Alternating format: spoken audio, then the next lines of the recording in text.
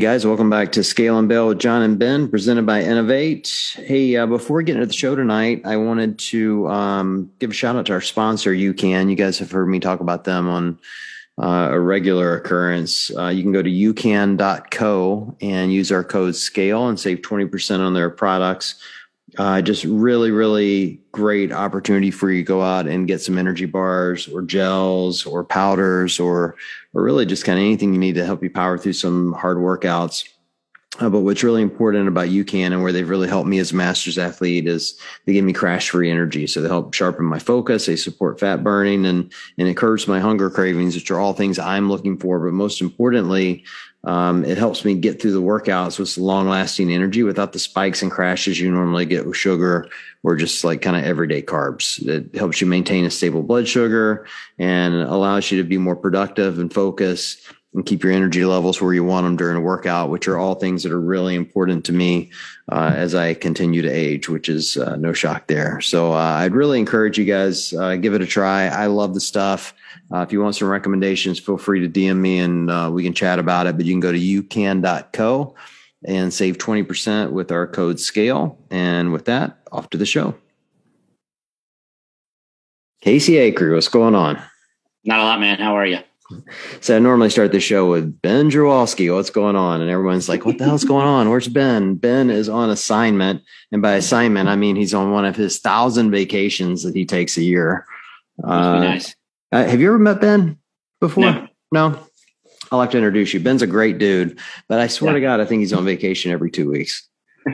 It is a great life that he has. I guess if you've got it like that, I mean, just go with it. Hey, when you're the boss, you can do whatever you want. I wouldn't know because I've always worked for someone my entire life. And, but yeah, and he has the best hobbies. It's like snowboarding and mountain biking. And he goes on these like crazy elk hunts and it's ridiculous. He's got quite the life. Yeah. Quite the life. Well, I appreciate you joining and, sub-informed, but mostly just wanted to spend some time talking about you. So just for listeners, so they know who you are. So Casey and I have connected through the adaptive campaign that I've been heading up. And Casey is quite the athlete. I think you first came to my attention when somebody sent me a video of one of your snatches. What's your PR? What's your PR snatch? My lifetime heaviest snatch is 245. I just hit 235 a couple weeks ago, so that's the heaviest I've hit in a good couple of years. Okay, and so what makes that special about you? Tell everyone what your impairment is.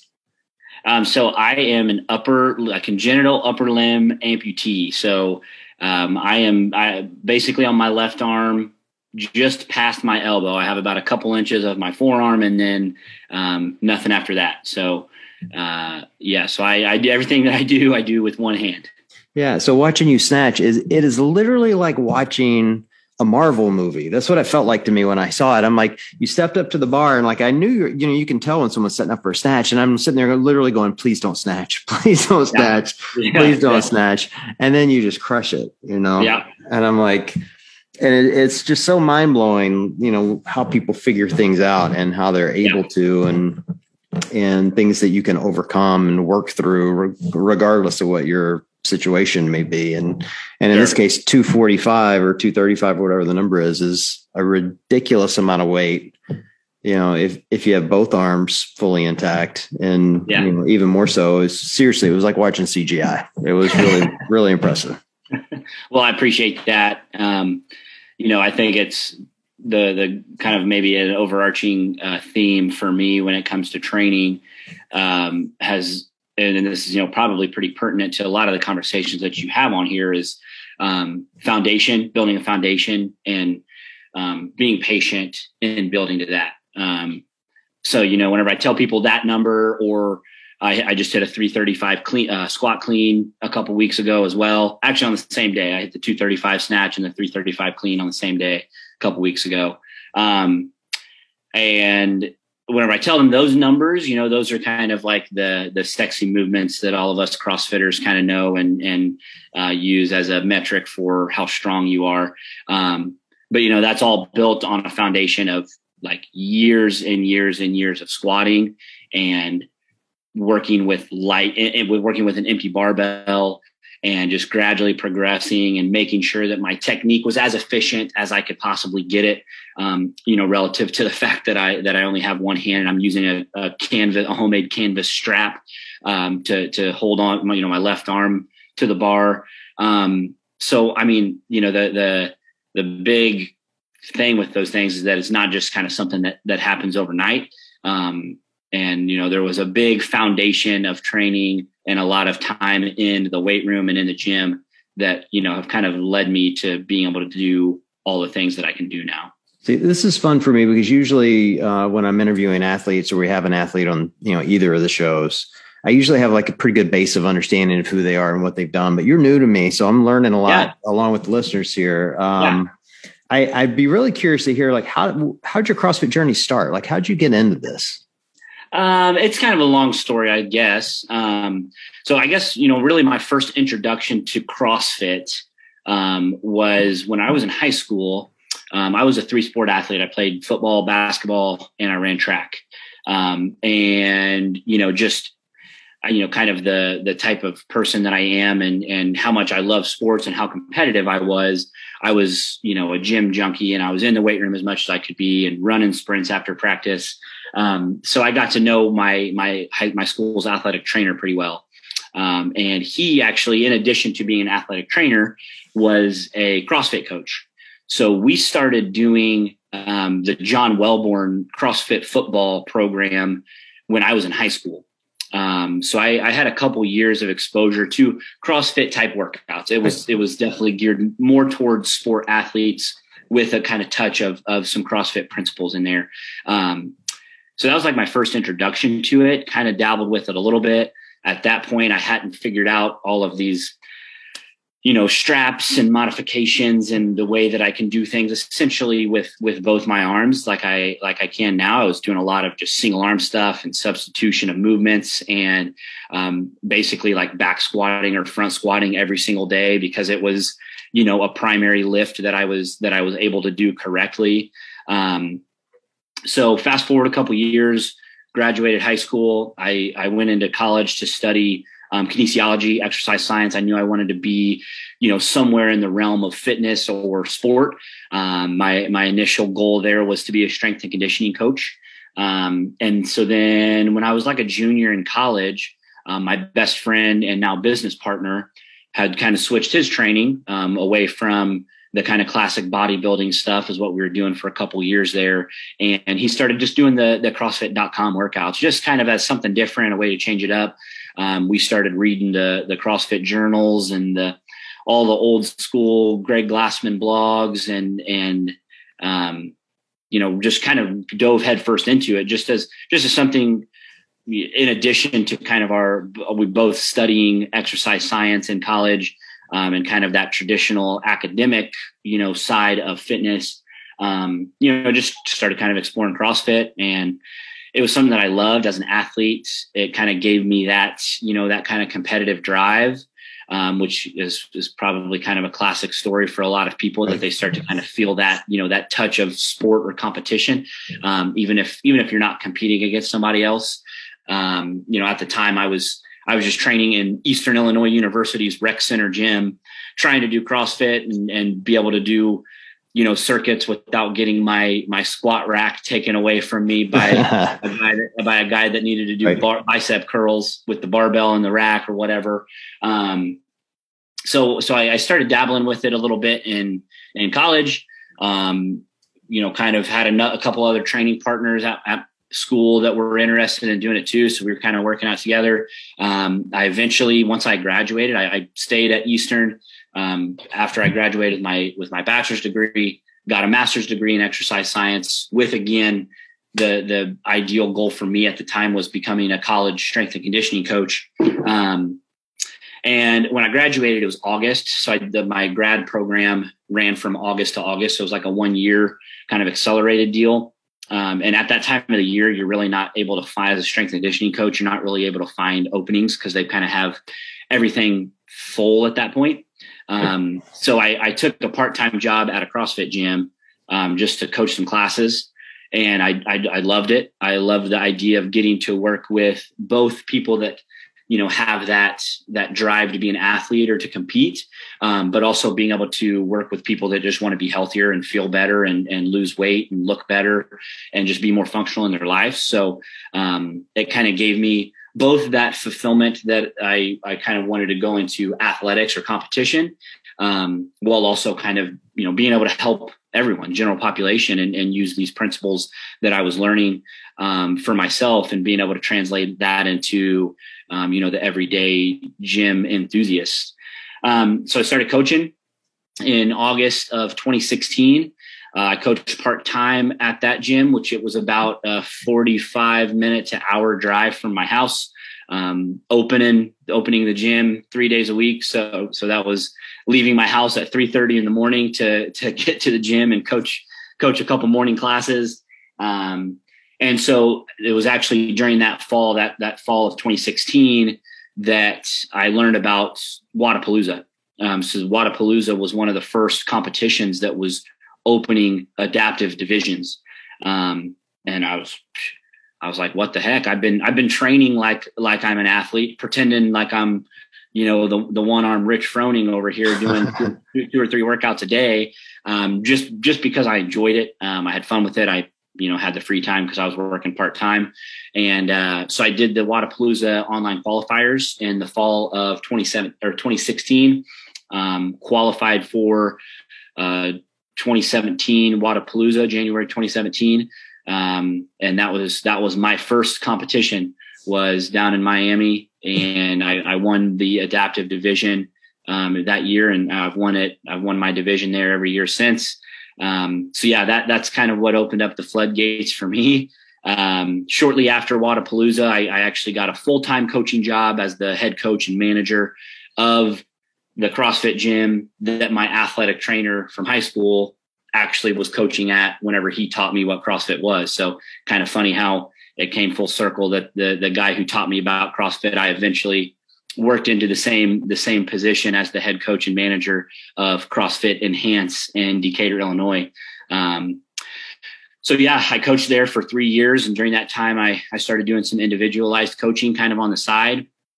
And in January of 2020, I left the CrossFit gym and opened up my own micro one-on-one individualized design coaching gym along with the 2 of my best friends and business partners. So that's what I do now. So I'm still in the coaching world, not at a CrossFit gym, but working with a lot of people who are former CrossFitters or still interested in competing in CrossFit as well. So yeah, that's kind of my timeline in the game. Like I said, Wodapalooza was a competition that I've done basically every year that they've had it, and won my division. And then of course last year was the first year that the CrossFit Games introduced the adaptive divisions to the CrossFit Games season. So what were your expectations going into Wodapalooza? I mean, and you had to have known you're a good athlete. Yeah, I knew I was a good athlete. I won all but one of the online qualifier workouts. I think there were 5 or 6 of them, and I think I won all but one of them. So like I knew going in, like, okay, I'm maybe pretty good at this, and I had the expectation of winning. I just because as a competitor, as an athlete, and as someone who I know that I train as hard as I possibly can. I just felt like, yeah, I'm gonna go try to win every workout was, kind of my plan. And of course, I mean, it was small at that point. There wasn't a ton of participation. I think honestly, the first year that I did that, I think there were like 27 men in the standing adaptive division in the online qualifier. So that's in the whole world, 27 guys signed up. And of course that's gotten way, way bigger now. We're now in the thousands of athletes, doing the open and doing the Wodapalooza qualifiers and the wheel WOD qualifiers. So, my expectation going into that was just to try to win every workout. Obviously I was raw and I had never competed in person against any of those guys. And some of the guys there were guys that I saw on Instagram and some of the first other adaptive athletes that I really had ever gotten exposed to. So I wasn't 100% sure, but I definitely kind of had the idea in my mind that I could win any given workout that came out, which I did. And that's kind of been my attitude. And I say that as humbly and modestly as I can. I don't try to, bulk myself up or anything like that. But hey, look, when you've never lost, it's okay to not be humble. It's okay. Well, but this, on the other side of the coin, I tell the guys that I compete against all the time that I'm scared of all of them. I've been around long enough that I've competed against a lot of these guys multiple times. They're all, guys in my division are all really, really good friends of mine. Some of them I've coached. And we stay in contact all the time and we trade workouts and we, chat and this and that. And some of them are capable of, all of them are capable of, extraordinary things. And every single one of them scares me. Which I think that keeping that in the back of my mind is what, kind of keeps me disciplined in my training and wanting to always continue getting better. I never, feel comfortable.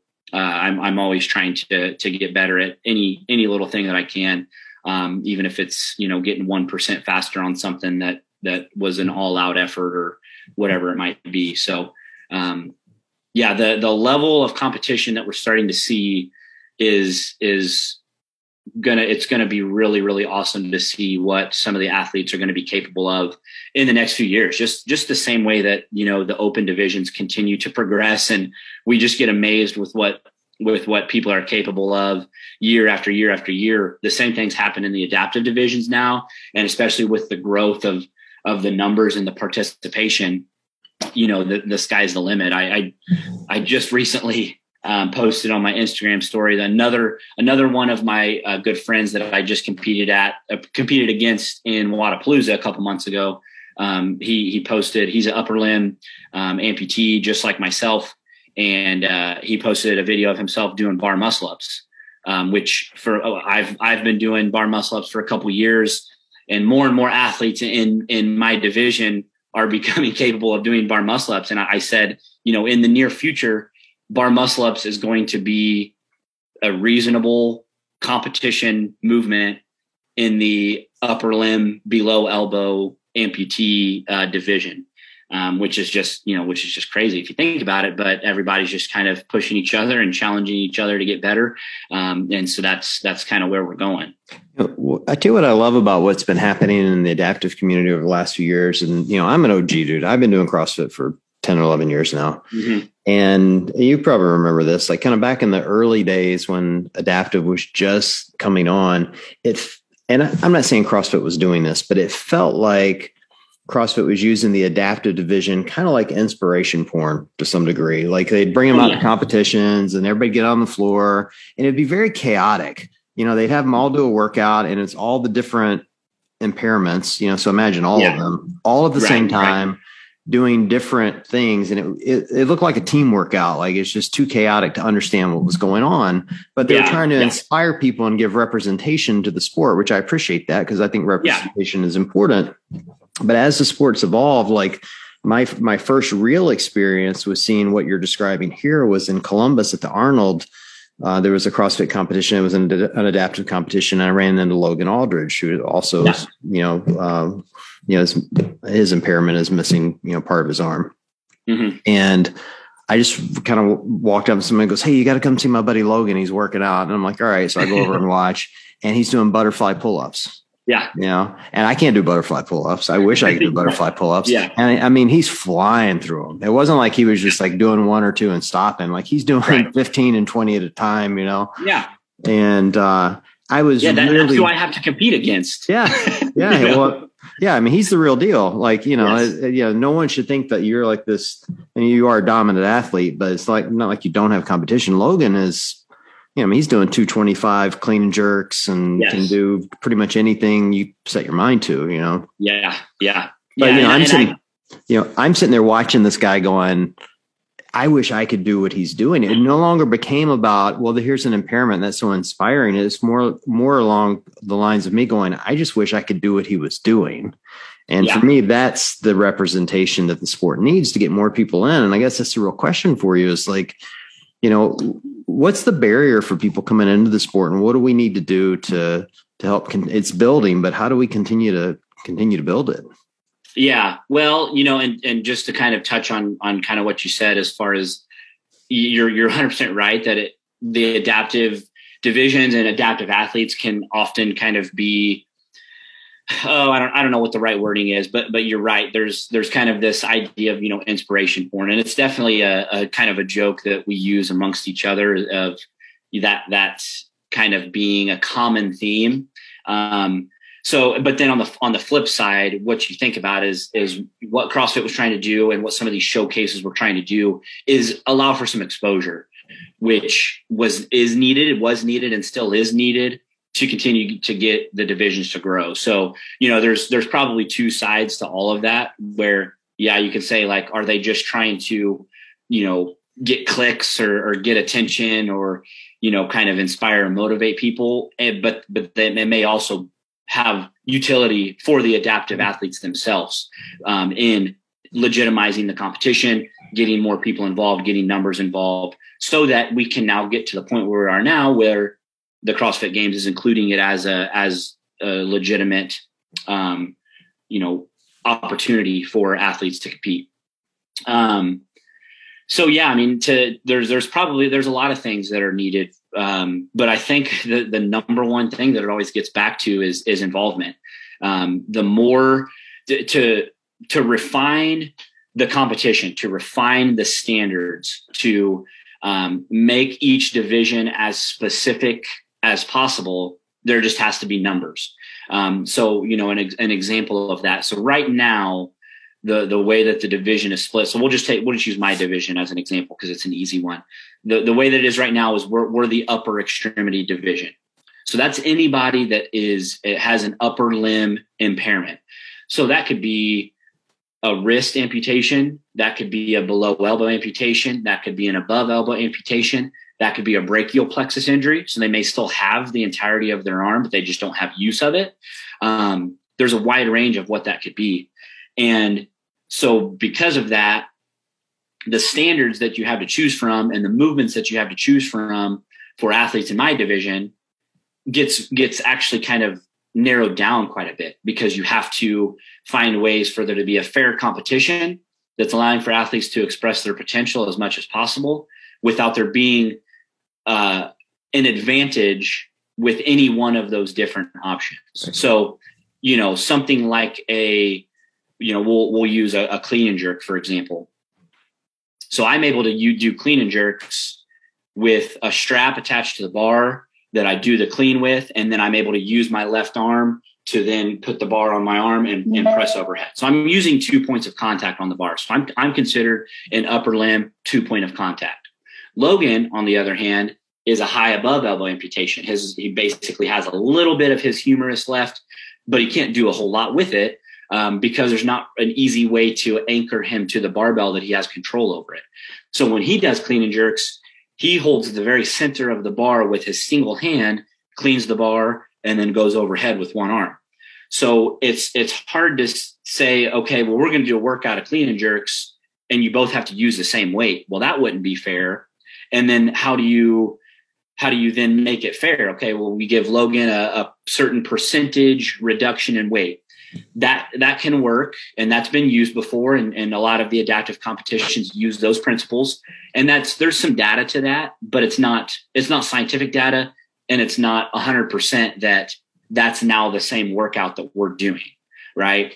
So the ideal goal would be that eventually each division, each kind of overarching division, is going to be able to be broken down into the more specific categories. So in the future, someone like myself and someone like Logan, we would actually be competing in different divisions. I would be a below elbow upper extremity. He would be an above elbow upper extremity. Same thing goes for lower limb, below knee amputation or above knee amputation. The capabilities that those two categories have are very there's a huge difference in, someone that has a below knee amputation. They're able to activate their hamstring and squat to a full depth most of the time. It's squat to full depth, and doing hinging movements is much easier because they're able to keep their prosthetic on and not have to worry about the balance issue. Doing pull-up bar movements are easier because they're not having to take a prosthetic off and then put the prosthetic back on. Whereas someone that's an above knee, so those are things that they're going to have to factor into how they perform a workout. So that can create huge differences in who can move through a workout faster. So its numbers is definitely the big one, to continue refining those categories and eventually be able to break each division down into its more appropriate, more refined, and more precise grouping. So yeah, I'd say that's definitely number one. And so what comes with that, the things that are needed for more numbers to get involved is, of course, exposure, as legitimate of a competition as possible. It's, excitement. It's getting athletes to feel like they have a fair and competitive competition that they get to do. So yeah, there's a lot of things that come along with that, kind of need for the increasing numbers. Yeah, I just always look at the barrier of getting people into the gyms. Like, I love the competition, and what you described, it's been a really interesting experience for me over the last few weeks as I've been more involved in, raising money for the adaptive division, because I've been now watching what the competition is for a change. And it's really complex. Like, it's really complex. And to your point of everyone has, kind of a different impairment, even if it's considered the same impairment, then you get, you see it, I don't want to call it complaining, but there's a lot of complaining that goes on. Because it's new and it's, growing pains and everyone's trying to figure it out, and, it's needed in order to get the exposure. But I'd really just want to figure out, how do we get more people in the gyms? Like, I was just thinking to myself the other day, I wish, maybe CrossFit would figure out a way to, subsidize this in the gyms. They pay a $3,000 affiliate fee. Maybe you make it $2,500 if you can validate that you've got X number of adaptive athletes, or you have X number of coaches certified to coach adaptive athletes, or, whatever, kind of metrics you need to get more people into the gyms. Because for me, this isn't about, putting someone that might eventually beat you, which sounds like they never will. It's, it's more about, how do you get people to live healthier and happier and more fit lives? Yes. And, I agree 100%. Luckily for me, some of the things that I've gotten to do has helped, play a factor in that. I get messages all the time from individuals or parents or, people who know someone with an upper limit impairment or a neurological impairment or whatever it might be.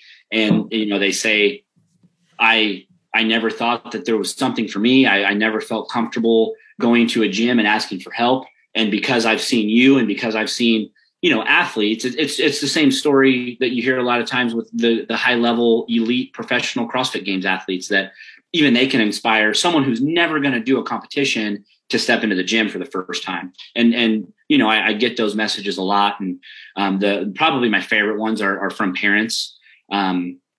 Just after the CrossFit Games last year, I probably got, 7 or 8 messages from parents who have young kids that were born without their arm. And they've looked into my story and seen some of the other podcasts I've done or whatever it might be. And I've been able to kind of set an example for them that their kids are going to be able to excel in whatever it is that they do, as long as they support them, they challenge them, they don't let them use their situation as an excuse. So I agree 100%. My mentality has always been that, you could argue that for someone that has a disability or someone that has an adaptation, gym and functional fitness may be more vital to them in their life than just the general population, because not only do they have the same health risk problems that everyone has, they have a disadvantage to begin with, even if they are quote healthy by medical standards. So the life changes that you can make as a disabled person are, it's huge in gaining independence or maintaining independence as long as you can. correcting movement errors and creating structural balance if you are a single limb athlete in any way, shape, or form, to prevent injuries and the other things that you like to do in your life. So yeah, I think it's, to me, it's, obviously as a coach and as of both athletes and general population, fitness enthusiasts, the merit that I give training and doing exercise and doing functional fitness is, I think it's as important for people to be doing that as it is to, eat healthy foods and vegetables and all the basic lifestyle things that you should be doing for your health. To me, movement and exercise is right up there with all of them. Yeah, you make a really good point around how important it is for the physical aspects of it. Like, but I think people probably will look at you and listen to the story and go, yeah, well, he's super strong and super fit and he keeps winning, but he's missing half his arm. He's got the rest of his body. He's good to go. You don't think about all these athletes that are, as an example, they can't walk or in wheelchairs, that's their impairment. Yep. And how much harder that is on your body overall, when and again, I'm not an expert. I know a lot of these athletes and some of them are, from the waist up, like I think of Ogar Kevin. We had him on the show a few weeks ago. Like if there were a bench press contest that I need to take a partner, he's my guy. Like that dude is so strong, Yes. But you think if he wasn't into fitness, like what would he be doing to get enough exercise to keep his body healthy? If he wasn't into CrossFit and how many other athletes are like that. And so I guess I just want us to keep exploring ways as a community to get more adaptive athletes to join the gyms, like forget the competition, get coaches certified, make your gym. Like I'll tell you my pet peeve. I'm just ranting at this point, but my pet peeve is, I visit a lot of gyms and I'm telling you, probably only 30% of them are ADA accessible. Yeah. At best. Yep. And so you think if you're in a wheelchair, you take one look at that, you're not bothering to go in. You're not going to raise a ruckus and make them put in a ramp. You're just not going to go. Right. If you have hesitation to begin with, just the normal hesitation that even fully able-bodied people sometimes have when it comes to going and trying out fitness or going to a gym. Yeah. And then if you see right off the bat that it's not even going to be physically accessible for you, that's going to be a challenge. So I agree 100%. So one, I'll plug a little bit here. I'm a coach for the Adaptive Training Academy, ATA. And basically what ATA is, it started as the CrossFit Adaptive Training course, specialty course. And when they restructured all the courses and all that, it was one of the courses that got dropped from the CrossFit list. So it became the Adaptive Training Academy. It's ran by Alex Zirkenbach, who's also, who basically does a lot of the behind the scenes stuff for the adaptive divisions for CrossFit. And basically what we do is kind of just what you're talking about. There's an online course as well as in-person seminars. And we travel around to gyms and basically teach coaches what to do if you have someone with all this litany of this list of possible impairments that you could see come into your gym, and how can you coach them.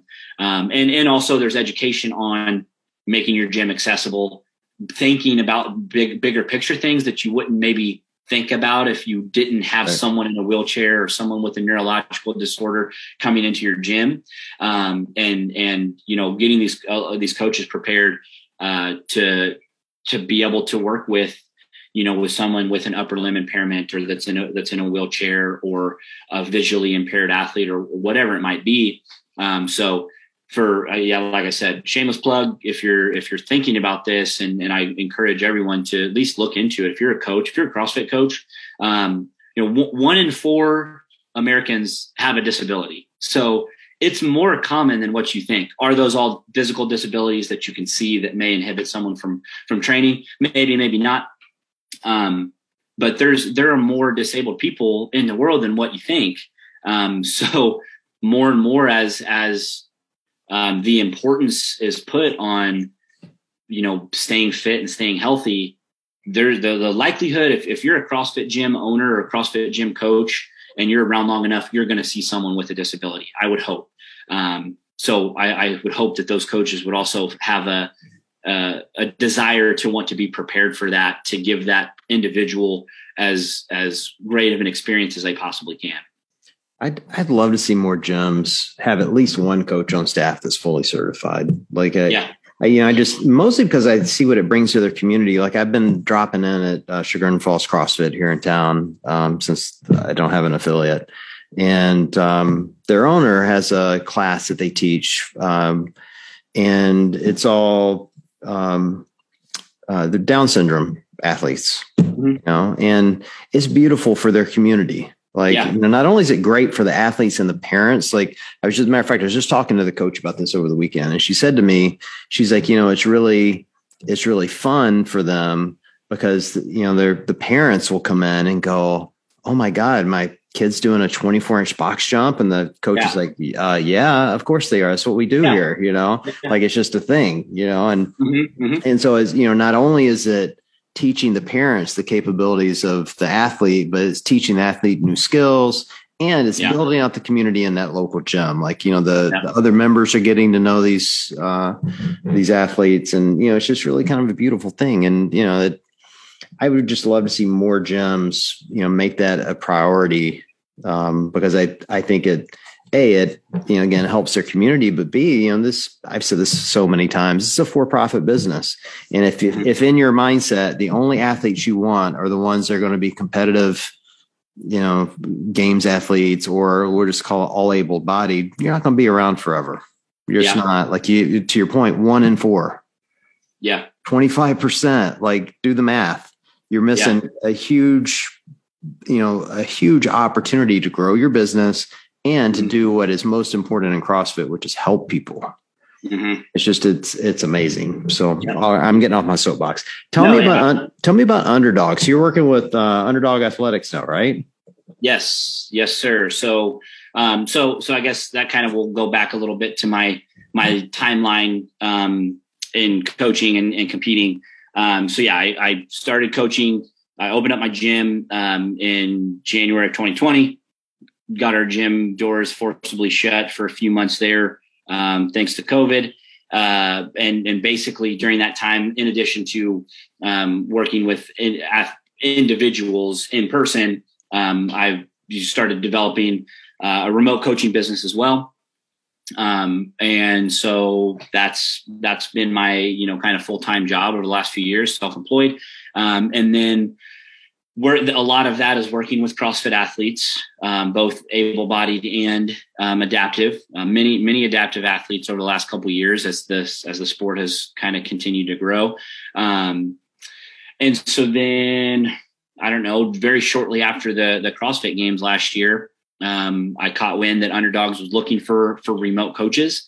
And so I took a shot, got a hold of Justin, had a conversation with him. We talked about both, the big picture initially was that, there's no one on their staff that is knowledgeable on coaching adaptive athletes.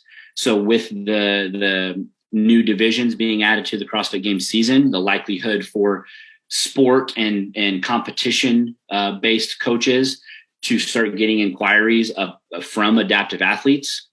We that it's obvious that that's going to be something that's going to continue to grow.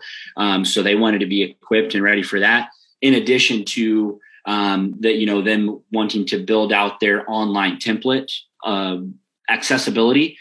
So in addition to working with individuals through Underdogs, some able-bodied masters or whatever, and some adaptive individuals, I also write the adaptive competitor template program on the Underdogs online template program listings. So started working with them last fall, and we launched the adaptive online template program in January, as beginning preparation for the CrossFit Games season for this year. So yeah, I've been on staff with them for a few months now, and it's continued to kind of grow and develop, and they're doing big things in all aspects of CrossFit competition as far as building out their masters following. They now have a team programming available. One of the first online team program options. And basically what I see that Justin's doing, in addition to just already having a solid, amazing core of athletes that he works with on an individual level, both in person and remotely, is he's just been willing to bring in people that are basically, kind of subject experts or have kind of an expertise in different areas, and allow for them to kind of be a part of their community and continue to grow the opportunities that for athletes to have incredible coaching and accessibility to competition. So that's been where I've gotten to really, really help them grow as far as just being accessible for all the different kinds of athletes that you're going to be seeing. Well, you guys have a pretty hefty, stable roster of athletes. Yeah, very much so. Who's going to be the first one to win the games besides you? I don't like to predict too much because I'm not superstitious, but I am a little stitious, I guess. Man, they're both, all divisions. They've got masters athletes that are gonna make huge showings this year. Teen athletes they brought in as their team specialists are the Martin family. Connor Martin and Jeff and Mickey Martin are the Brand X method. They're OGs in the CrossFit world as far as youth sport development, youth physical fitness, and obviously CrossFit, specializing in CrossFit. So yeah, I think that there will come a year that Underdogs is going to have a large representation on the podiums at the CrossFit Games across all divisions.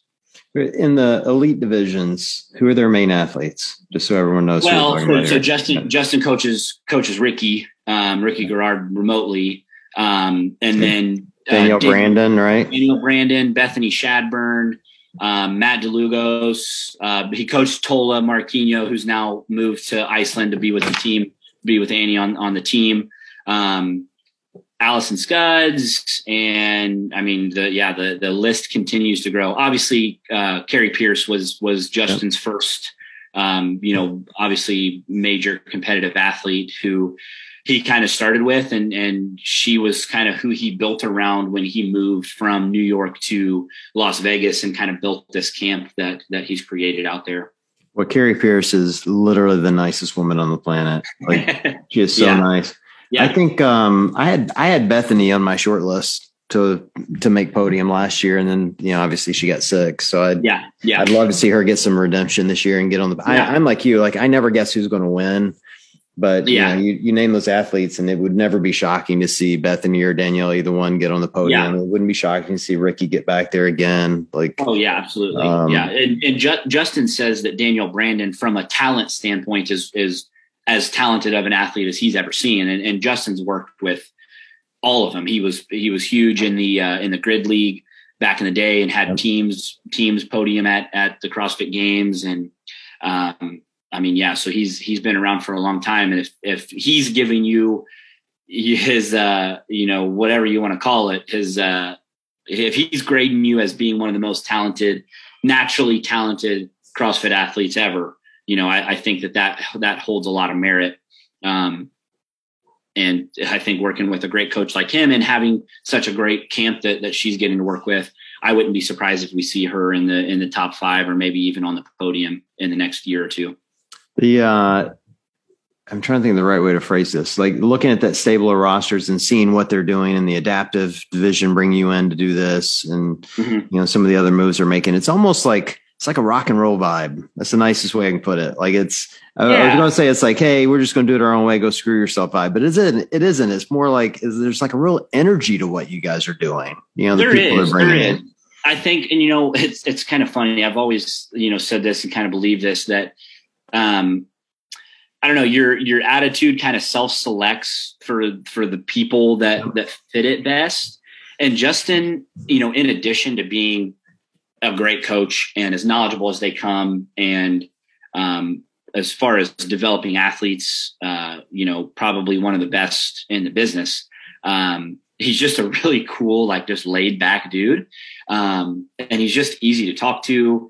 I think the athletes just have a real great bond with him, and they create great relationships. And from now basically being, one of his employees, essentially, his openness and just willingness to talk and work with people. I don't know. I think that what he has been able to do is he's just brought in the same kind of people that are experts in their areas, and they're great coaches. And he's bringing in business professionals and marketing professionals that are great at what they do, but they kind of also share his kind of, laid back and just kind of open and I don't know. I think he likes to have fun. I think he enjoys what he does every single day. And so he brings in the same kinds of people that just love what they do. And so, yeah, I kind of see, I get what you're saying there. I don't know Justin. I've never really interacted with him, but yeah, kind of my first exposure to what you guys are doing was when you brought Ricky on. I think it's where a lot of people exposure, and we don't need to get into kind of Ricky's situation, but I when it happened, I really loved it in the fact that I love people that know what their North Star is. Like they know what they believe in, and they're willing to make decisions and to move forward on something based on their convictions, not on what the group think is, and the group think at the time obviously was, Ricky needs to go do something else. And Justin said, no, that's what we're going to do. And I thought that was a really cool move, and, good for all parties involved. And I think people forget Ricky was really young on top of all of this, so I think it's good to see that happen. So I've been really impressed with what you guys are doing and continuing to build it out. So it's exciting to see the future for you guys. Yeah, absolutely. And I'm super grateful because we should probably plug it, but you guys are doing a t-shirt sale for this adaptive campaign that I'm putting on, and let's plug it so people go buy some t-shirts and raise some money so we can give away some money to the top 3 in each division, which selfishly is, going to be a lot of your friends. So that's good too. Absolutely. Yes. And so maybe there's some context needed there for kind of what inspired you to want to launch this. So with the CrossFit Games season, last year, we going into the Open, the athletes thought that it was the Open and that was it. And it was as kind of the introductory year, it being the first year, in addition to all the question marks that COVID continued to bring to us all last year. We didn't think last year that there was going to be anything beyond the Open for the adaptive athletes. Introduction year, get people involved, start creating a format for it, whatever you want to call it, that was what it was going to be.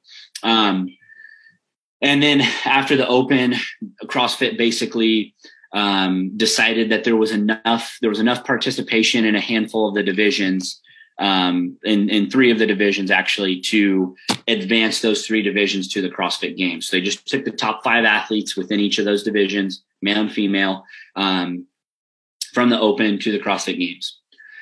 Fast forward to this year, they announced that they're going to basically those same 3 divisions based on participation were going to be the ones that would advance to the CrossFit Games. But unfortunately this year, they were the other, I can't even remember what the exact number is. The other divisions are not going to, get that CrossFit Games experience. Yeah, five divisions total. So 10, men and women. So 10 total. You got men and women. Yes. Yeah. So those 10 divisions are not going to get to go to the CrossFit Games.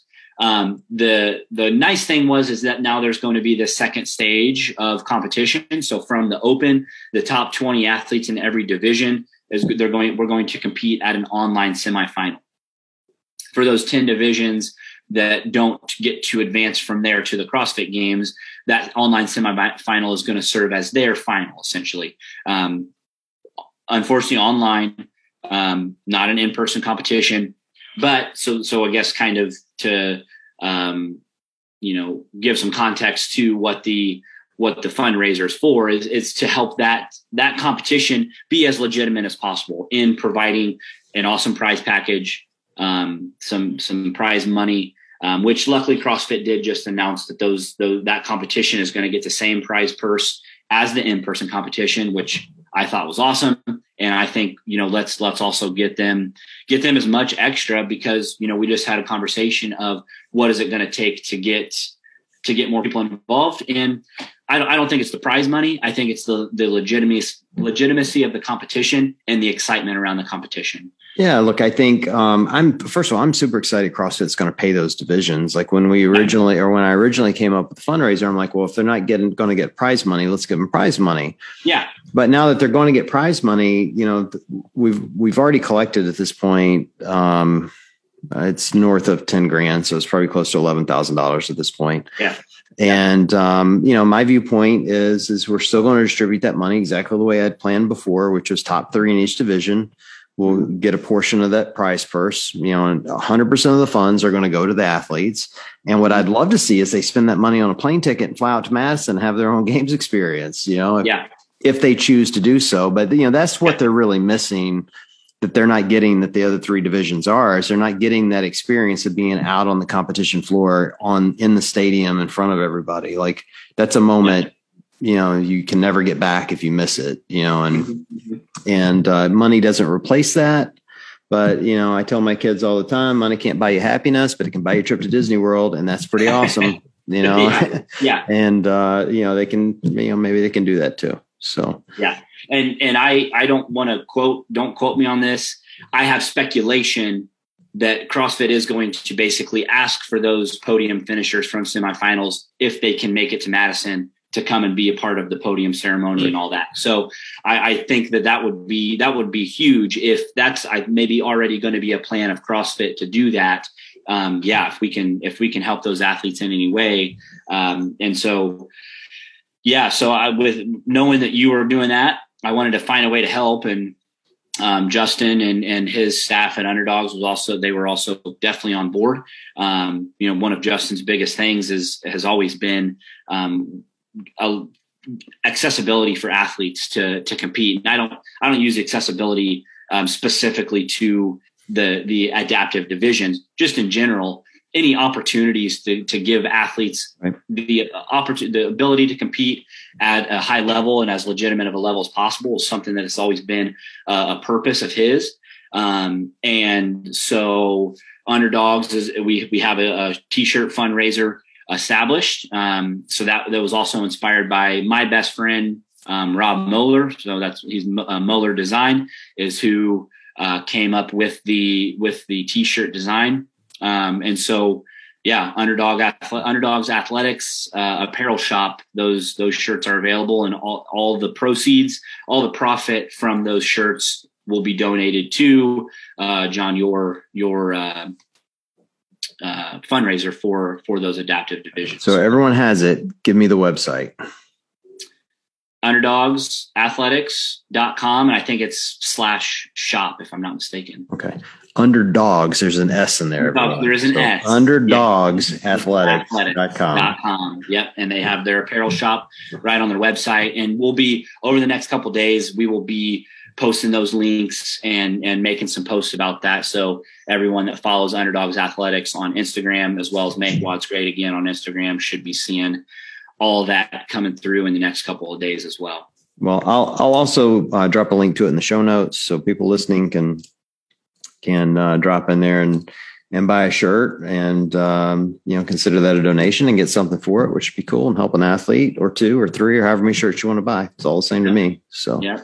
And the catchphrase on the shirts is rising tides raise all ships. And the idea behind that is that, these are, at this point in time, these are, the divisions that are at the bottom, and as far as what their opportunities are for competition. So let's rise all those ships as high as we can. And that just makes the the competition and the fitness and the CrossFit experience for everyone involved better. And so that's kind of the idea there. And I'm really excited about it. For me, it doesn't benefit me at all. Fortunately, my division, I get to go to the CrossFit Games and get that experience. But my goal is to help those divisions get that opportunity in the future. So if any way that this can help with that, then that's beneficial for me. Yeah, look, I think at the end of the day, I think we said it right at the top of the show, representation is important. And if we can get more people at the games representing their divisions, even if they're just visiting and not competing, but if they're able to go, because we can give them, more of a prize purse and be a part of that, and people see it, more people will join the gyms. It's really kind of that simple. And the more people we can get in, the more people will live healthier, happier, more productive lives. And that's ultimately, that's all this is about, is like, how can we help more people? And so fingers crossed, we're going to get there. Yeah. So yeah, absolutely. And John, I know I'll speak for Underdogs in saying that we appreciate what you're doing, and the adaptive athletes that I've spoken with are super excited about it and definitely appreciate it for sure. Dude, I have had so much fun meeting the adaptive athletes. Adaptive athletes are crazy. Like, absolutely just, they go out of their way to make me uncomfortable, which is the best. And have the rawest sense of humor of anyone they're constantly sending me stuff going, hey, you got to make this joke. And I'm like, I can't make a joke about you because I'll get roasted by everyone's going to think I'm making fun of you, even though you're asking me to do it, Yeah. Well, look, I mean, you gotta at some point in your life as an adaptive athlete, whether it's something that you're born with or, an injury or a circumstance that happened later in life, you got to find a way eventually to just live with it and deal with it. And so, maybe humor is one way that we tend to do that. It's obviously much easier for us to do that amongst ourselves and make able-bodied people like yourself a little bit uncomfortable when we make those jokes. Kevin's probably number one, top of the list. Almost every other sentence is some sort of joke about being in a wheelchair or a joke about whoever the adaptive athletes around him. When we had him on, first of all, I used the term cripple like 1,000 times. So finally, I was so uncomfortable. I had to ask him, like, can we say that word? Like, I thought that word wasn't allowed. Like, he's like, no, you can say that word. It's fine. It was just so bizarre. But at Apparently, some point, Kevin is the spokesperson for every disabled person in the world also. So yeah, you should be good. But like, to the point of making people uncomfortable, at some point in the conversation, I forget what I said, but I'm like, oh, what's the worst that could happen? And he's like, well, John, actually, I know the worst that could happen. And I'm like, oh, I forgot. You got your impairment in the competition, He loves that. Yeah. Oh, he is something. And he's just hysterically funny, but a great example of someone, who, has found a healthier, happier life through CrossFit and, but also likes to make me uncomfortable. So. Mm-hmm. Good dude. And Kevin does a lot for adaptive athletes as well. Kevin's one of the staff on ATA with me. So he is obviously, his expertise is wheelchairs, seated athletes.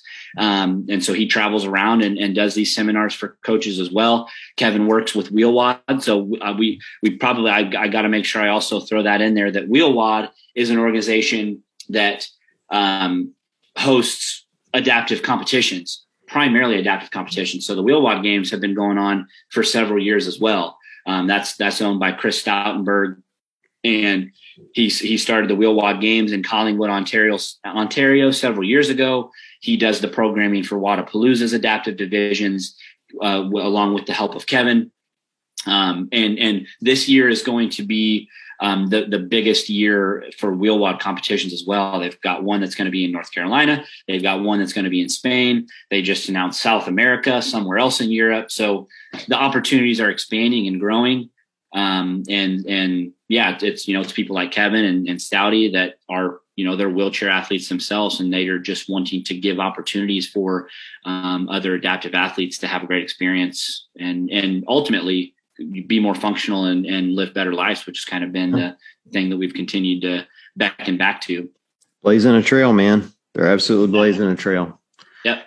Well, Casey, this has been fun. This has been the best. And, again, hugely grateful to what you guys are doing to help with the campaign. It's, It's great, but I'm super grateful you came on and told your story. I think people, will find it very intriguing, and will now be able to root for you as you dominate this year again at the games. So I'm going to jinx you and say you're going to. So all right, I'll do my best to make sure that none of that juju affects me. Yeah, well, if you don't win, don't talk to me again. Okay.